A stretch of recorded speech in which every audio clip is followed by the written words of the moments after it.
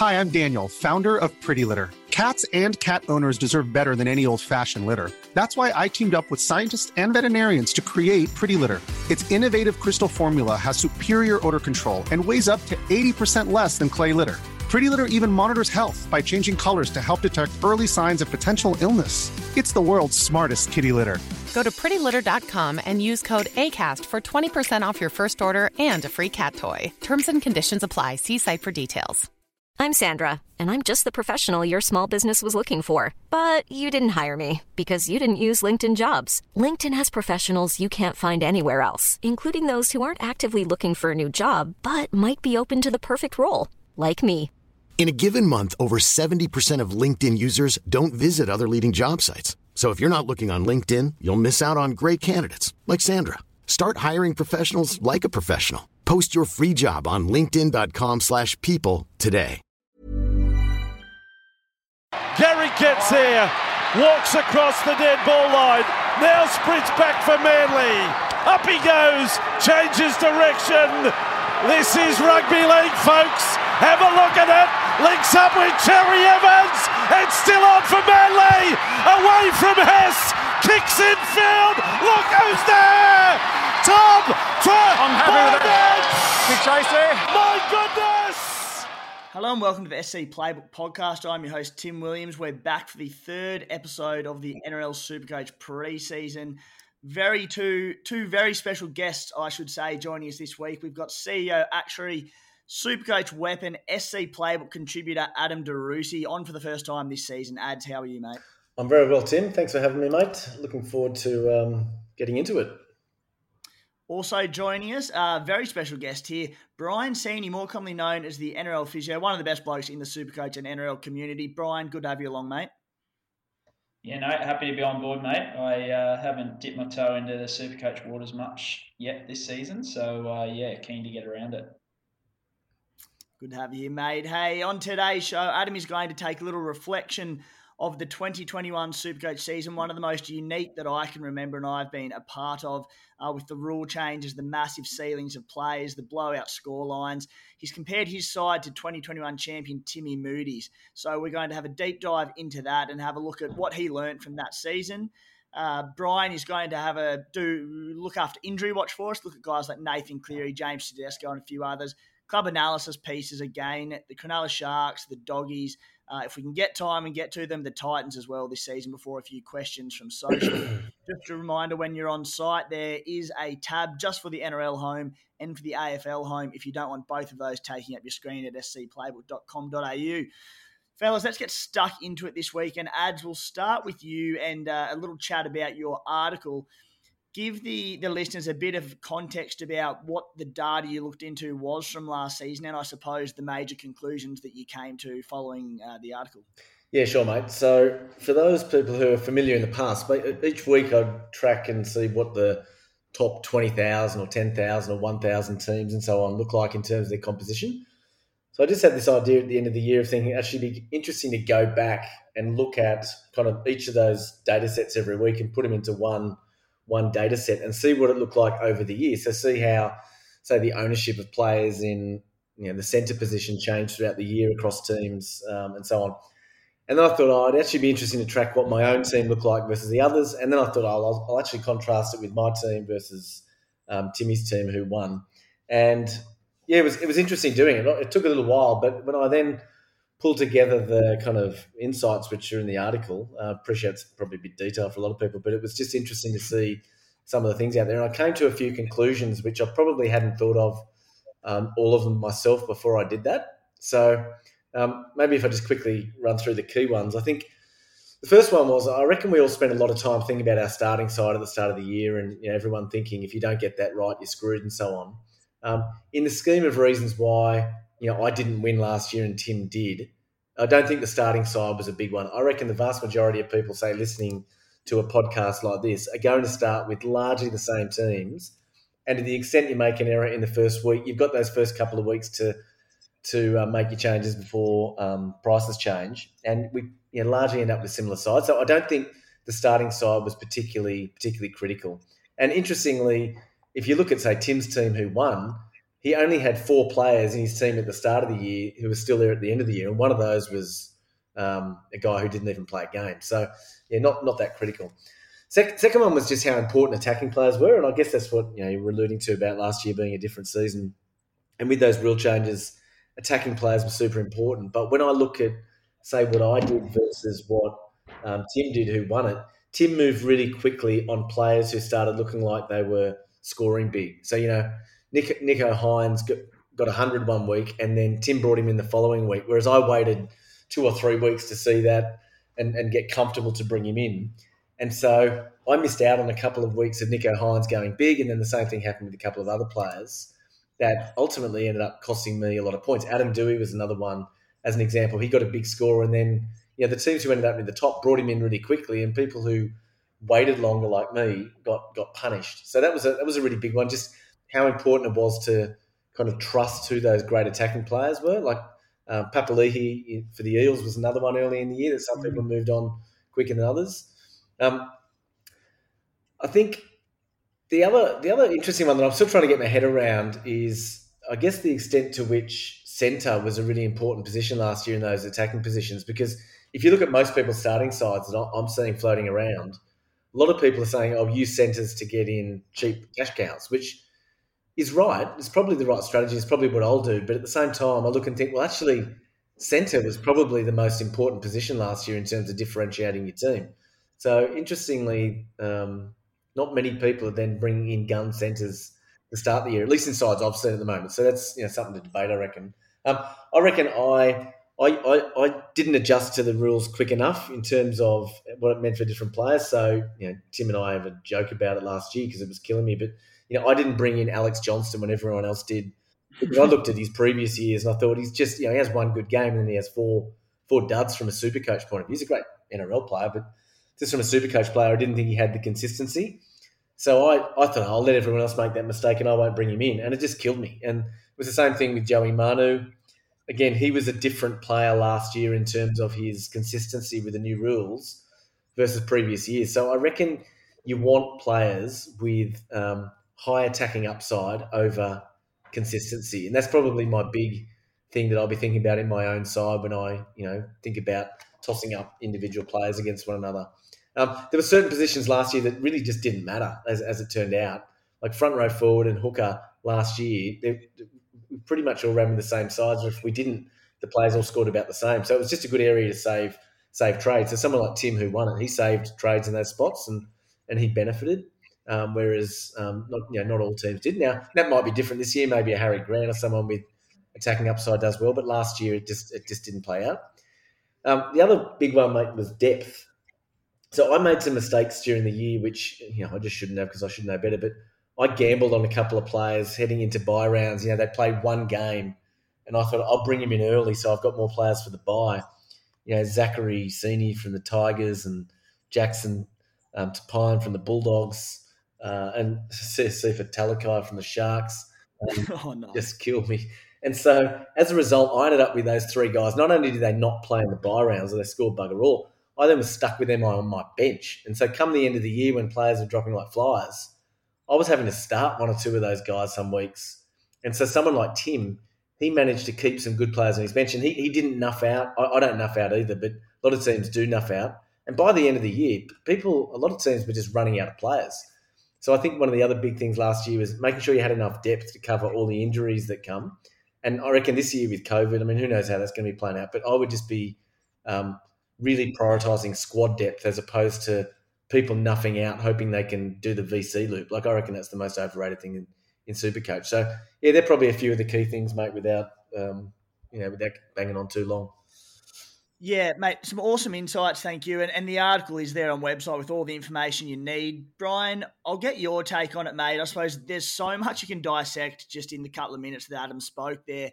What were your major takes from it? The one for me that gets me thinking about things is, the rules have effectively stayed the same as last season. Supercoach point scoring hasn't changed.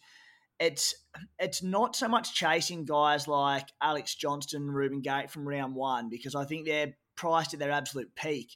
But it's finding maybe the 2022 versions of those players, these guys slotting into wing roles for the stronger sides in the competition. Should there be any changes there? Mate, what did you make of all that? Yeah, like literally, that's exactly what I was going to bring up. I only created my Supercoach sort of account and started setting up my side over the weekend, and straight away, like as Adam's saying there, you go back to your old adage of I went straight to the forwards. I'll stack the second row, get the cheapies in the centres, and that's just kind of I fell into that trap. And you go through and you have a look at a lot of people posting their sides up, and it's a similar sort of thing. But I think Adam raises a really good point there, and yourself as well. That I just think, this, if there's ever a year to sort of have a few mid-range, CTWs who you think can go large, and even like you see guys like people talking about Aitken from the Warriors, or Bo Firma from the Titans. Second rowers available in the centres, and I'm like, are they actually the guys that you want to target? Do you want guys who've got that more upside? So I think it's going to be a challenge sort of putting together our teams this year. For us Supercoach players who've played for years and years and years, because we're kind of going to have to go away a little bit, I think, from what we've done in the past. Yeah, really interesting takes there. The one for me that stands out, who we've spoken about in the opening episodes of the preseason, but it's a guy like Xavier Coates, who we spoke just now about these high-ceiling players sitting on the wings for clubs, but it's kind of ineffective if they're playing at a club that's going to get belted 40-10 each week, as we saw Brisbane do probably more often than not last season. He goes down to a team like the Storm. Look, there's risk associated with him, but the upside is there in a gun team like Melbourne. So guys like Xavier Coates get me really excited. And as we mentioned before, it's about jumping on them before they hit 700K, because your Garricks, your Alex Johnstons, your Brian Totos, these guys, last year, once they hit that 600-700K, unlike every other season, they didn't really come down. They just kept scoring. So we're going to have to be reacting to that one quite quickly this season, and it'll be interesting to see how everyone approaches their round one teams. Guys, if you are interested in the SC Playbook subscription package, it's $30 for the entire season for the NRL package. If you want the NRL, AFL, BBL full package, it's $40, gives you access to hundreds of extra articles throughout the season, access to our WhatsApp group involving all our contributors, the SC Playbook community. We'll answer your questions minutes before kickoff and just have a good little chat about Supercoach things there and help out where we can. It'll also get you eligibility to win our major unlimited group prize. Jump into our unlimited group with the code 511034. The prizes for this season, after about a month of thinking about it and getting creative, I went with exactly the same as last season because I'm not creative enough. Major prize for the highest ranked subscriber to knock us off in that group. 2 tickets for you and a mate to a regular season game of choice in 2023, plus a food and drinks package, plus a supporter's jersey of your choice. The minor prize goes to the next highest ranked person in that group to knock us off. 2 tickets for you and a mate to a game in 2023, food and drinks package. Fellas, let's get stuck into our first club analysis of the day. The Cronulla Sharks, very Supercoach relevant team this season. I'm not overly keen on a lot of them, but I know they've got some very, very popular players. Ads, I'll start with you, mate, and it's Braden Trindle, who's at 414K. His numbers from last season when starting are pretty good. He played the last 10 games of the season, averaged 70.7 points, so better than pretty good. In that time, he had 2 big tons without Sean Johnson on deck. There's a bit of a question mark whether he kicks goals or not with Nicho Hynes there. I think it'll be Trindle, but they are in a little bit of a fight for that through the preseason. Adam, is Braden Trindle on your radar as sort of a cut-priced half, especially if you're not considering, or let's say Nathan Cleary may miss round one? No, he's not at the moment. I can see why he could be for some other people. He's not currently for me just because I'm probably going to go with a halfback who's a bit more expensive than him and then a cheaper option as my kind of cash cow option. So I don't. It's just priced at that weird level of 440. Now maybe he's a keeper and he ends up worth 650, and I miss out. But I've probably got like a Luke Keary or a Sean Johnson in front of him at the moment. I'm probably going to fall into those injury traps again. But I can see why some other people might go for that. Brian, there's a lot of interest around Nicho Hynes for good reason. I'm not keen on him to start the season, and Braden Trindle I'm concerned about in the same regard that they've got a pretty new look side, the Sharkies, particularly obviously the halves combination there. I mean, I suppose they've got Brayley and Will Kennedy at 1 and 9. I mean, there is a little bit of them halves aren't locked in. There's talk of, Moylan and Nicho Hines, which in my opinion is ridiculous. They're 2-5-8-2. It just will not work. They need Trindle there to complement Nicho Hines, who at the end of the day, he's a fullback making a shift to 5'8". Nicho Hines at 686K. I think he averaged about 65 minutes last season, spending some time off the bench at the Storm. But in a new team with a new look spine, in a new role, playing at realistically an inferior club to what he was last year, there's not a chance I'm paying up for him in round one. What's your take on the Trindle Hines halves combination? And are they guys that you're interested in to start the year? No, I think you've hit the nail on the head. There's just, for me personally, too much uncertainty with not a whole lot of upside from 686K. If he was a bit cheaper or something like that, you'd be like, well, there's, like potential for good scoring plus money making or something like that. But yeah, it's just too much of an unknown. I probably don't see enough upside to take the risk. Now, mate, here are 3 very interesting ones for you, and I'm very keen to get your opinion. I knocked off my Sharks analysis yesterday. Another bloke I'm not keen on is Cameron McInnes at 535K, who's quite popular for a few reasons. I will be interested in him down the track, but the Sharks are pretty stacked with forward depth. They've got Dale Finucane, who we believe will start at prop. I see him playing a 55 to 60-minute role. You've probably got Toby Rudolph at prop with him. McInnes at lock. You've then probably got 2 80-minute edge-back roles in Nakora and Wade Graham. Provided they go, say, a Matty Moylan at 14. The team I threw together had 3 middle forwards on the bench, give or take CSC for Talakai, who can play middle or edge or wherever you need him to. But coming off the ACL injury, didn't play a game last season. It's been a long time out for him. He'll obviously get a few trials in. It seems a big price tag to pay for a bloke coming off that injury. So what's your take on McInnes, and how will he return from the ACL in your opinion? Yeah, look, of all the ACL guys, he's probably one of the ones I'm most confident on if you compare it to the other ACL guys for a few reasons. He injured it in February 2021, so that gives him 12 months of sort of recovery. His playing style isn't exactly ACL heavy, so, change of direction, explosive speed, all that kind of stuff. You're getting him for a few runs, but a heap of tackles and stuff like that. But even in saying that, he's not someone who I'm really interested in taking. I'm not really interested in taking really anyone coming off an ACL in their first season back, to be brutally honest. But like if I had to pick one of them, he would probably be, the one who I'd take the risk on. But there's plenty of other guys who don't have those uncertainties hanging over their head that I'd be much more interested in than sort of taking the plunge on a McInnes coming back from an ACL. Yeah. We just spoke about how important these attacking upside players are in the current Supercoach game. And McInnes, for me, is more of he's a workaholic who get through massive numbers, but not necessarily those attacking stats. So I don't think he has the ceiling of others. As I said, a guy I'm interested in, dual hooker second row forward, but I want to see how he returns from the injury and see him more than anything playing 80 minutes, hopefully get him at a bit of a discounted rate. Ads, I'll shoot back to you in a minute, but the other 2 that I found is a few, I suppose, left field options, but both massive injury concerns as well. Brian, should the the cheapie stocks and mid-range stocks be a bit slim, bit light on come round one? Wade Graham at 350K, we know he's noted concussions and injuries, so there's a risk there, and I'm not realistically keen on him, but far out. He's been a good Supercoach player in the past, and just a cheeky little one there with attacking upside. And, mate, the big one, we saw him play on the weekend. I couldn't believe this when I went through the Sharkies players, but Andrew Fafita is 205K. I think we forgot how little he partook in the NRL season last year. Came back for the Indigenous All-Stars game on the weekend, busted 8 tackles. I think he played at 47 minutes. Mate, big FIFA, he's back on the radar. Yeah, look, like both of them, as you say, interesting options because of their price.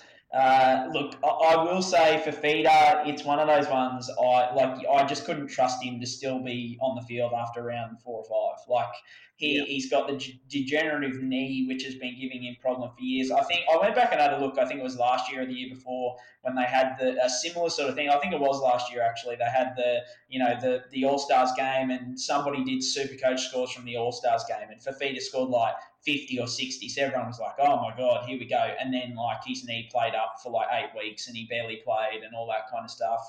He's coming off this throat injury as well. He's a wonderful, wonderful price. I get it, but yeah, I couldn't do it personally just because he's got about 7 different things that you've got to take into account. He's great if he's still there at round 3. He's a perfect downgrade, to free up some cash and then go up. But I just think it's a trade that you don't have to spend until you absolutely have to spend it. And yeah, Wade Graham, with these concussion guys, and we'll talk about a few later, but for me, if you're going to go down the concussion route, like with these guys who've had the complex ones, there's got to be upside, significant upside, because it can only take one blow for them to be sort of, out for weeks. And I just don't think it's there for Wade Graham at the moment. Yep. Adam, any other Sharks players you wanted to talk about? I suppose just one more to touch on before we move on for me is Jesse Ramien, $550K. We just spoke about trying to get these probably guys that may be slightly undervalued coming into round 1 who have a decent ceiling on them. Ramien last year, 63-point average, 33 in base. He tackle busts, he offloads. Not a prolific try scorer, 5 tries in 17 games last year. Mate, he ticks every box as a Supercoach option, and he's a pod to consider for round 1. What do you reckon? Yeah, I finished the year with him last year, mate.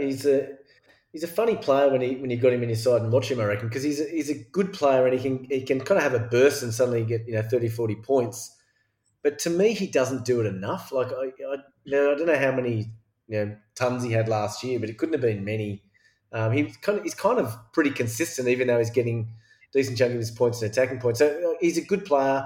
I reckon I'd be looking at him around buys and things like that. Where he might be the sort of guy you think, okay, he suits to come in as a kind of keeper style player around a buy round. But I'm not starting with him at the moment because I think at that price point, I just don't see him going up a lot.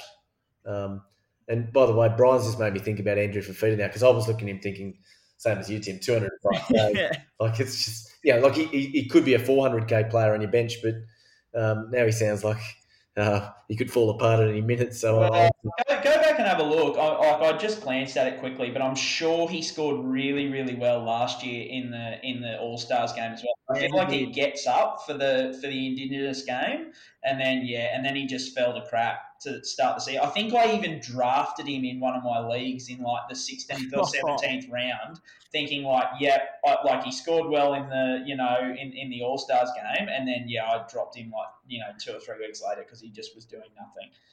Hey, just on Wade Graham or just on concussion players in general, I hate to kind of put people in a bracket like that, but I reckon the other thing to consider is just how much time you can die with those guys on your bench where you think they're always a week away from coming back.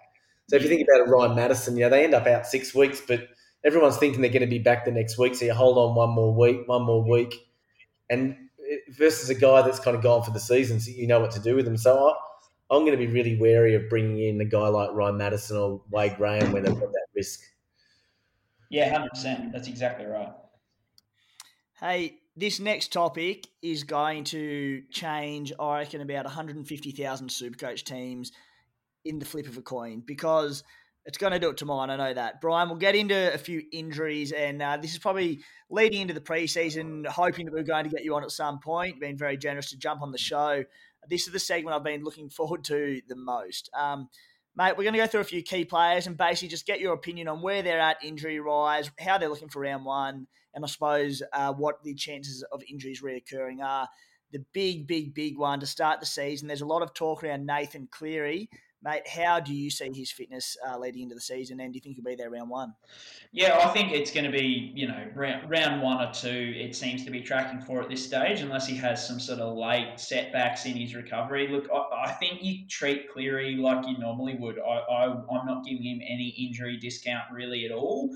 The point I keep coming back to, which I spoke about sort of in in my injury profiles, is that he averaged just above 90 in the final 4 or 5 weeks of last season, and he had a shoulder that was hanging on by a thread. So the position he plays, the game style he plays, he's not a middle forward. He's not making 50 tackles a game. He's not making 20 runs. So the integrity of his shoulder, whether it's at full strength or full endurance, isn't really all that relevant. It's probably for him, it's how accurate is his passing, that kind of thing, and that will have been fine from early on in his rehab. So his scoring, you're more looking at his draw, how you think the Panthers are going to go. It's all the considerations outside of injury that I'd be looking at for Cleary because, like injury-wise, I just don't think it'll affect him that much at all. So when considering your round one team, not too concerned? No. And the re-injury rate, like the surgery he had, ladder J, it's about a 2 to 3% failure rate. So, very, very low risk of sort of re-injury. Very reassuring that. Hey, Tommy Trbojevic, no injury concerns to note as far as I know. I suppose we have to talk about him because we've got you on here and we'll take the opportunity. But when you're paying $1.26 million for him and tearing your side to pieces to get him in, that injury re-aggravation or aggravation, I should say, is a concern. Again, what's your take on that? Yeah, look, I don't think you really have too many concerns about him this far down the track. He's still, all hamstring injury sufferers do then carry a slightly increased risk of hamstring injury sort of for the rest of their career almost, but we're talking 1 to 2%, right? Like it's not huge. As soon as you get past that, the evidence tells us about that 16-month mark, then it's really negligible. So he's not quite there. I think he's at about 12 months. So there's a slightly increased risk, but look, I think with him, it's his price, right? Like it's whether you can pay that much money. But once again, I'm not shying away from him because of injury risk. I'm more looking at how ridiculous his price is and whether he can repeat that season from last year. Beautiful. So they're the two big ones you needed. All clear on Cleary and Turbo at this stage, mate. David Fafita, is he carrying anything, or is he all clear as well? Look, I had Fafita pegged before the All-Star game as my injury buy of the year, actually. So he was one who I was very, very keen on purely because he played through a rib cartilage injury last year. Really, really decreased his performance. He was able to play, which with these rib cartilage injuries you can, but just, his performance went through the floor. I think his average went down to sort of in the 60s and stuff like that. So that really brought his price down. So I was really keen on him. But then, he did suffer that rib injury. The Titans have come out and said, look, there's no significant damage, but there's not going to be with a rib injury. A rib injury like that isn't about damage. It's about pain. So I just put a post up on Patreon late last week sort of indicating that I'd actually be more comfortable if he sat out the next couple of weeks just to let the ribs sort of settle down. I do worry if he plays the next couple of weeks, if he cops another blow to the area, that he has more pain. So he's one I'm really keeping an eye on over the trials because if he does play, I'm actually more concerned about him sort of aggravating something. He's currently in my side, but it's really a watch and see over the next couple of weeks to see what he does. Very good. And, mate, the last two that I had jotted down that I wanted you to share a bit of an insight on were staying around this fullback conundrum, but James Tedesco and Ryan Pappenhausen, bit of word about James Tedesco maybe carrying something throughout the preseason. I don't know much about it. And I suppose Pappy is just, we saw him come back at the back end of last year from that very serious concussion he had an extended period out. What are your thoughts on him? I know yourself and Ads just touched on concussions a little bit, but are they guys you'd be concerned about going into round one, or are you giving them the all clear as well? Yeah, so Tedesco, he's had the ongoing knee, which he's been dealing with, since early in his career. I think he blew an ACL, fractured a patella, tore an MCL. So he's got a fair bit going on, and that sort of resulted in some cartilage and meniscus wear and tear over the years. So what they do is they do a stem cell procedure to try and sort of help manage those symptoms and stuff like that. He had it last done in 2016.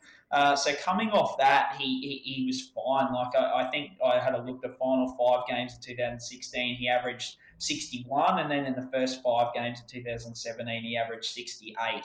So it shows you that, these procedures, you're not talking about surgically reconstructing anything. It's kind of like, I heard one, doctor refer to as an oil change for players. They just kind of get freshened up and away they go. So I'm not really concerned about him. I'm actually quite encouraged by him, actually, because he did play through that hit pointer last year. That kind of decreased his output a little bit noticeably, down on tackle busts and that kind of thing.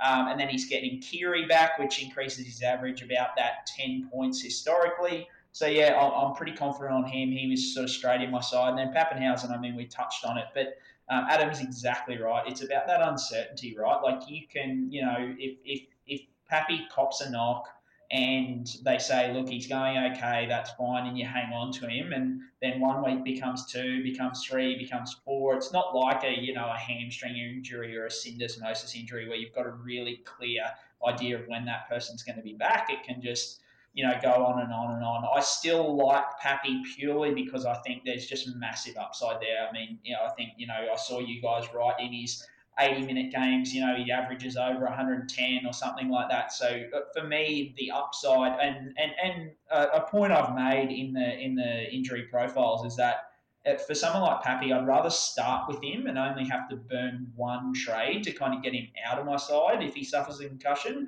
than sort of get to round 4 or 5, be like, holy shit, Pappy's absolutely lighting it up. I ought to get him in, and I'll bring him in, and then he suffers a concussion. So I've burnt 2 trades to sort of get him in and out. So, yeah, for the upside that's there, I'm pretty confident starting with him. Great point you make there, mate. Start with him. If he does get done, it's only 1 trade out.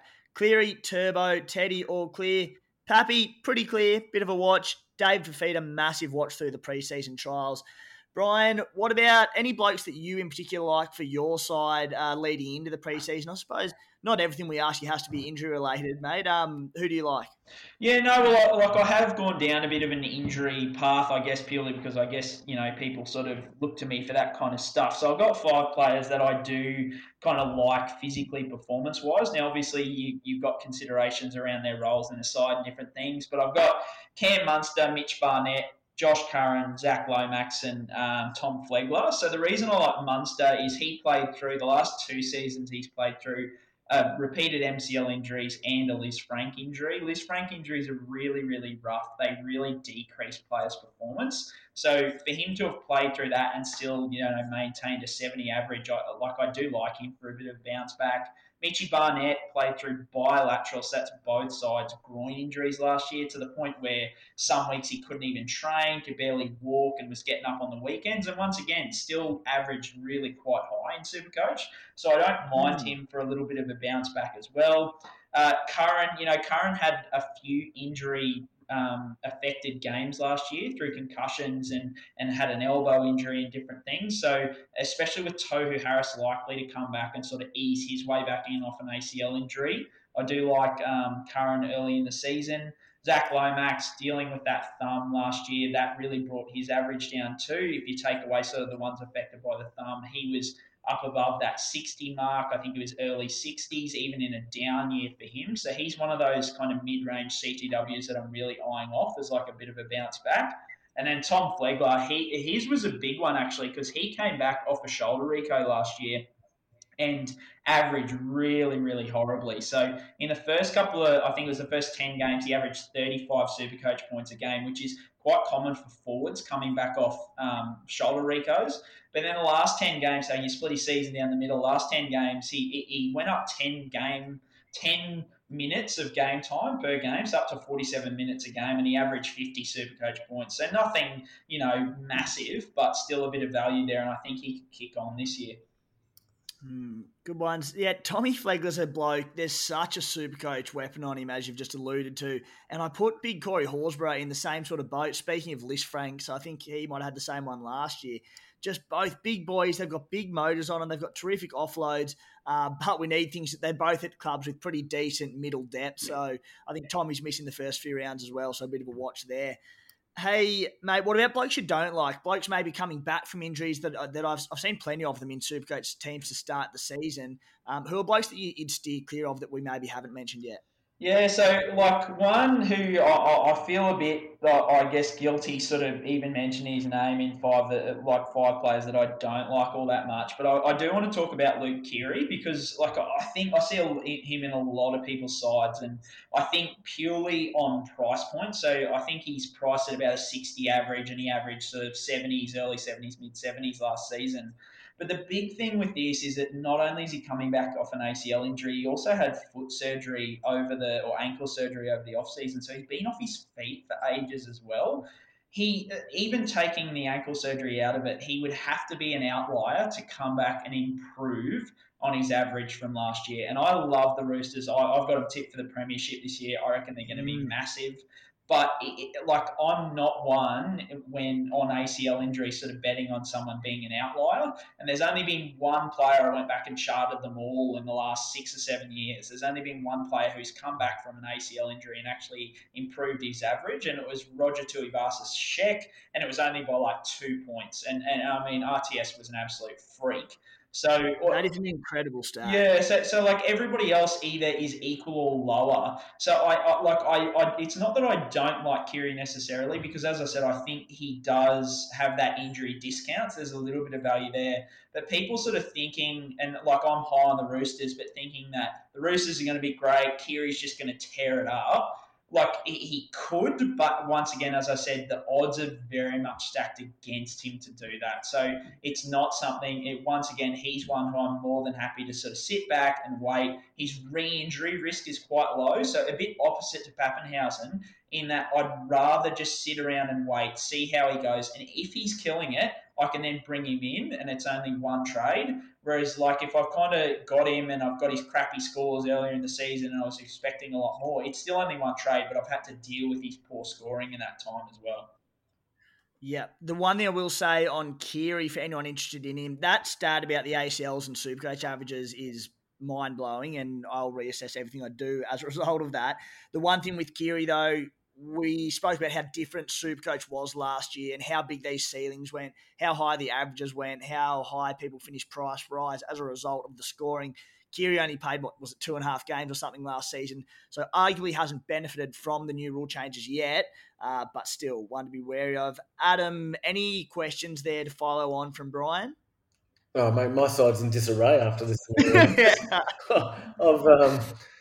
Listen, that was great, Brian. I've just I'm reevaluating a few guys that I've got in my side or that I was tossing up. I heard you mention SJ before. He was another one on my list. So like I love SJ, and I'm talking my list of 5 that I don't like is full of like 3 or 4 blokes who I like absolutely love.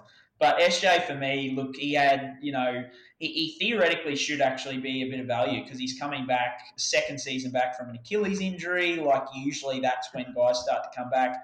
But he's had, I think, 7 or 8 lower limb, soft tissue injuries in the last 2 seasons. And that's just way too many for me. Like, it's getting to a point where I'm like, his re-injury risk is quite high. So these teams that I see SJ and Keary sort of being in, I'm like, oh, man, I'm nervous if you're starting with both of them, let alone one of them. In your halves, I think those 2 guys are pretty risky at this point in time. Yeah, I'm looking at my draft side at the moment. I've got both of them sitting there, so I'm scrambling. I think you go with one, but not both. What about a guy like Tony Staggs? I know Tim would be rushing to get him in there after his luck with him in the last 2 years, but he owes me the big I think Tim's had him in there for 2 weeks for two early game injuries. But he owes me somewhere in the vicinity of $45,000. Yeah. We won't get into that. I wasn't going to say that, but he does. What about him? Yeah, I don't mind him. His re-injury risk is the only concern. Performance-wise, he should be in tip-top shape because he's had the whole off-season to, hone his performance. It's his second season back from an ACL injury, and he's one who actually, he equaled his sort of previous averages from Supercoach in the past, so he actually returned really well from his ACL injury. Did well last season, so can only see an improvement this season, but there is that re-injury risk because he had the ACL and the MCL injury late last year, was both on the same knee. So he's someone I'm a little bit concerned about re-injury risk-wise, But I think while you've got him, once again, I look at these guys and I'm like, well, while he's fit, he's going to perform really, really well. And I think he's going to perform at much over what his price suggests. So he's another one who I'm like, if I'm going to have him in my side, I want him. And if I have to burn a trade because he re-injures it, it's only one trade. Whereas, like, as I said, it's that opposite sort of approach to a Kiri or someone like that who I actually think could underperform. And that affects, like, once again, we're looking for scoring points, right? So for someone like for Stags, there is a little bit of re-injury risk there, not as much as, say, a Sean Johnson, for example. But I just think his performance while he's there, there's way too much upside. So I've got him in my side. Hey, Brian, mate, I've been through, you've put together a Patreon, you've done injury profiles on just about every play in the NRL. It's outstanding work, mate. Give it a plug because people need to know about it. It's an absolute corker. What have you got? Yeah, mate. Look, I went through, like, this is a lot of stuff, like a lot of your, and I model a lot of stuff I do around, like, the American sports, like NFL, NBA, those kind of things. So this kind of stuff exists. Dozens of guys over there do this stuff. So it's just, I've gone through 250 players in the NRL. Probably, for classic purposes, you probably don't need that many. But it covers all the big guys. And I think where people probably don't sort of understand where I'm trying to go with this is that I get a lot of questions, not just, how many weeks is, so-and-so going to be out, 4 to 6. It's about the expectations on their return. So not only on their performance, their re-injury risk, because someone like, a Josh Schuster, for example, you could ask me, how long is he going to be out for with his syndesmosis injury? And I could say he's probably going to be back in, rounds 3 to 5. But then the implication is, what's he going to be like when he comes back? Because there's certain injuries for forwards that really affect them. As I said, a shoulder reconstruction for, a Tommy Flegler, when he came back, it really affected him. But it doesn't affect a player like Cleary all that much. And then what's the re-injury risk like for different players, all that kind of stuff. So I cover all that. I've got injury histories. I've got implications to Supercoach, and that's where it goes a little bit further than what I cover on social media. Social media is usually pretty straightforward. Look, X amount of weeks out, that kind of thing. Whereas my Patreon is really around Supercoach, implications, scoring, performance, that kind of stuff, which I think has its value. It's only $5 for the profiles, over 25,000 words or so, and then you get access to all my insights throughout the week or throughout this month. Which I've already got stuff on David Feeder, on Schuster, all those kind of guys. So I'm always posting stuff up. So yeah, if you're keen, patreon.com/NRL Physio. Love it, mate. I'm not just tooting your horn, but you're genuinely starting on the back foot if you don't check that out, because it gives an incredible insight. I think you're actually going to shoot us a little bit of an article for it to give a bit of a preview, a bit of a teaser of what that is, what becomes available in that information in the next week or so as well. Yeah, mate. Yep. Hopefully get a team over to you guys, one of the 16 teams, and give everyone a bit of a preview of what I'm talking about. Love it, mate. Hey, boys, let's move on to the Canterbury Bulldogs club analysis. Adam DeRusi is our man for this one. He's a big Bulldog supporter, knows a few ins and outs of the club. Really interesting side this year. We've been waiting for it for a couple of years now with all these new signings. Gus Gould on board. Promising heading into the new season, but a lot of new combinations, a fair bit of youth there, a new look spine. Supercoach-wise, there will be relevance this year. I'm a little bit hesitant to go near them early on because I want to see how they perform and how long it takes them to click as a club. Mate, the two big ones, well, the one to start with, I suppose, is Matty Burton, who... I don't need to say the rap's on him. We've all seen what he can do, but he's been doing it out of position basically at Penrith. He moves back into his preferred halves spot at the Dogs. I've seen a bit of interest around him to start the season as a halves pot at 576K. Absolute freak. On your radar, or are you going to sit and watch? Oh, mate, he's on my radar as a supporter. Like, I can't wait to see him play. But I tend not to try and let my Bulldogs bias influence my Supercoach side. So I don't know that he's on my radar to bring in. I mean, there's just too many questions at the moment, right? Like, I'd love it if in the first 3 weeks he killed it and he was a must bring in. Like, nothing would give me more joy than to shuffle my side around for that. But, at the moment he's priced having played in a Penrith side that was winning games by 40, and he's come into a side that could barely score a try last year. So there's a lot of pressure on him. Look, he might be kicking goals. We don't know who the goal kicker is yet. I don't think the club fully knows that yet. So... I guess if he's a goal kicker, that would help. But I think I'm going to sit and wait a little bit to see what the side side looks like before I bring him in, that's for sure. And, mate, one bloke who's at pretty surprisingly high ownership for me. I don't hate him as a shout by any means, but Tavita Pangai Jr., 569K, 28% ownership. You look at someone like Ryan Madison, who's at 8% ownership, big difference. What about him, mate? He's dual front row, second row forward. We keep speaking about these ceilings in the current game. He's a guy who is moving from a team who struggled to a team who has struggled, but is definitely on the up and should potentially get a bigger minute role at the Dogs, who be vital to that pack. Does he interest you? Yeah, he does. I've got him in my side at the moment. It's probably just because I don't quite have enough cash for Payne Haas, so I've got him in there instead of Haas at front row. I could change my side 6 times between now and round one, but I've got him in there at the moment. Again, just looking at the side, thinking we're going to need a guy like that to step up and attack. Like, I think he's going to have a fair bit of a role within the side, albeit, like you said, he did have that within the Broncos last year as well. Not so much at the Panthers. So, and you got guys like Fafita at the Titans. He got a lot of opportunities like that.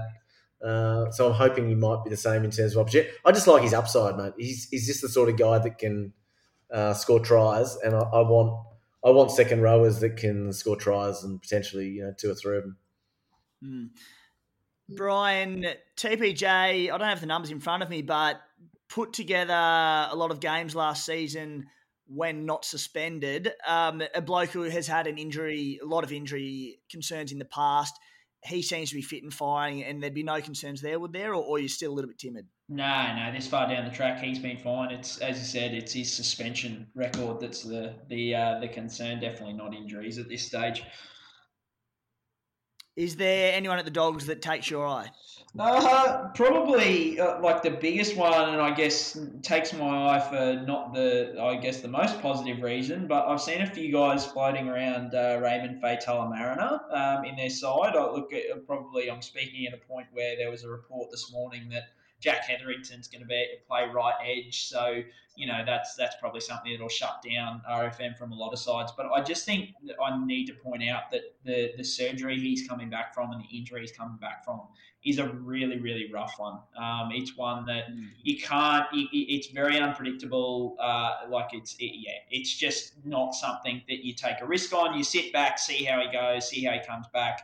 But he will have been off his feet for a lot of the off season. He's just getting back into things. Yeah, I wouldn't be looking at him at this stage. Yeah. Wait and watch. Ads, what can you tell us about Paul, correct me if my pronunciation, but Alamoti, gun little centre, a sneaky chance for round one, or if not at some point of the year, would be a great cheapie for us? Yeah, I think so. I mean, I'm probably like a lot of other Bulldogs fans. Like, I haven't seen a lot of him. I mean, we've all read the same articles if you're a Bulldogs fan. I know the club pretty excited by him, but equally, he's only just turned 18. So I think he's a chance of playing first grade this year and even towards the start of the year, but it'll come down to injuries to other blokes like Corey Allen and those sorts of guys as to whether they're ready to go. But I wouldn't say he's out of it as a chance of round one, but equally he's no guarantee. So I think it's one of those blokes that we'll all be looking at trial games and then team list Tuesday. But I know that the club's got a big opinion of him. Any Bulldogs fan can read that. But yeah, looking forward to seeing him. Yeah. Boys, let's jump into a couple of very quick questions from social because I know you've got real jobs to go to and have to dig into those. So a couple of fast ones. Supercoach by Adrianasaurus, one of the greats of the Supercoach community. And a great question here. I'm constantly switching between Maddo, Curran and TPJ and want to know who you guys prefer and why. Who would you go out of those 3, Brian? I do like Curran. I think he's, as I said before, he's someone who I think can improve. And TPJ, if I had to split, I like Maddo's definitely third in that list for me just because of the concussion concerns. So probably I'd go, TPJ 1, Curran 2, Maddo 3. Interesting. I'm Maddo 1. I love Maddo. He's 569K this season, averaged 69 minutes last year. There's a bit of chat about him moving to the middle, which I hope he doesn't because I love him on the edge. I can see why Para are thinking about doing it. There's a few question marks over Nathan Brown's availability, fitness, I think, going into round one. So obviously this is pending him being named to start on the edge, but I think Maddo's a player who's undervalued, has the ceiling. Of course, there's a concussion risk. But as Brian alluded to before, if you're starting with him, it's only one trade to get rid of him as opposed to bringing him in and out and burning two. Hey, Ads, I'll go over to you, mate. Liam Martin at 420k. With Kurt Capewell gone from the Panthers, we think he probably should slot into an 80-minute back row role there at Penrith. Probably not a Supercoach gun of the past, but if he gets the minutes there in a great side, any interest at that sort of mid-range price?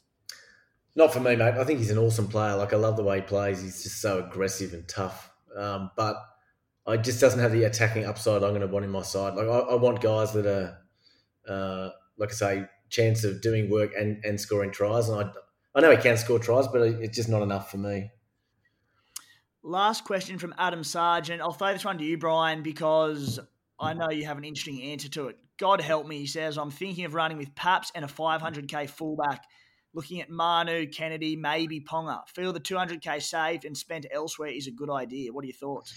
Yeah, look, I specifically saw this question and wanted to sort of raise I guess, a point on Ponga. I think everyone's really gone off him this season. Like, I see everyone sort of jumping off saying, Newcastle's going to be horrible, which they are. More than likely, like he's not goal kicking, that kind of thing. But the guy is still just an absolute gun. Like, guns still do well, even in bad sides, because they funnel all the attack through that player.